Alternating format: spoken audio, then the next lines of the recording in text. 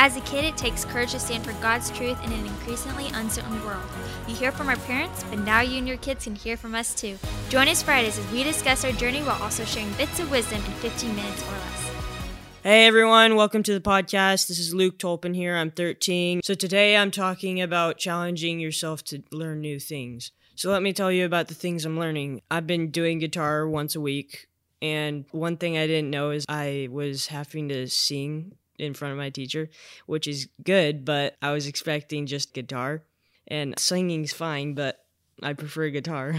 So it's a good experience for me singing in front of somebody else, and it's good. It was something I didn't anticipate on learning. And then another thing I'm learning is how to build a website because I'm selling essential oil salves. So I was like, hey, Dad, can we set up a website? And he was like, yeah, but I'm not going to do it for you. He was like, I'm going to teach you, but you're going to do most of the work. So it's been challenging and frustrating at times, but it's starting to look really cool, and I'm realizing that it's a good thing that I need to build for my business.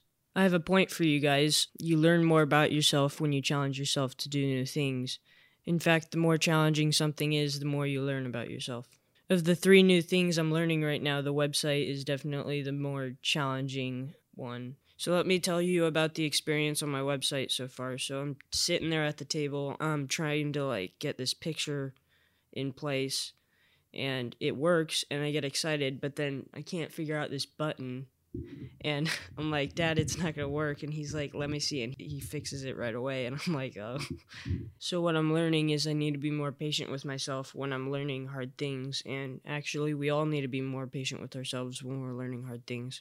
Something I still have left to do is writing a marketing copy. And that's super hard for me to do because it's a completely different way of writing, trying to attract people with words to purchase my products. So I have a scripture for you guys, Proverbs 18:15.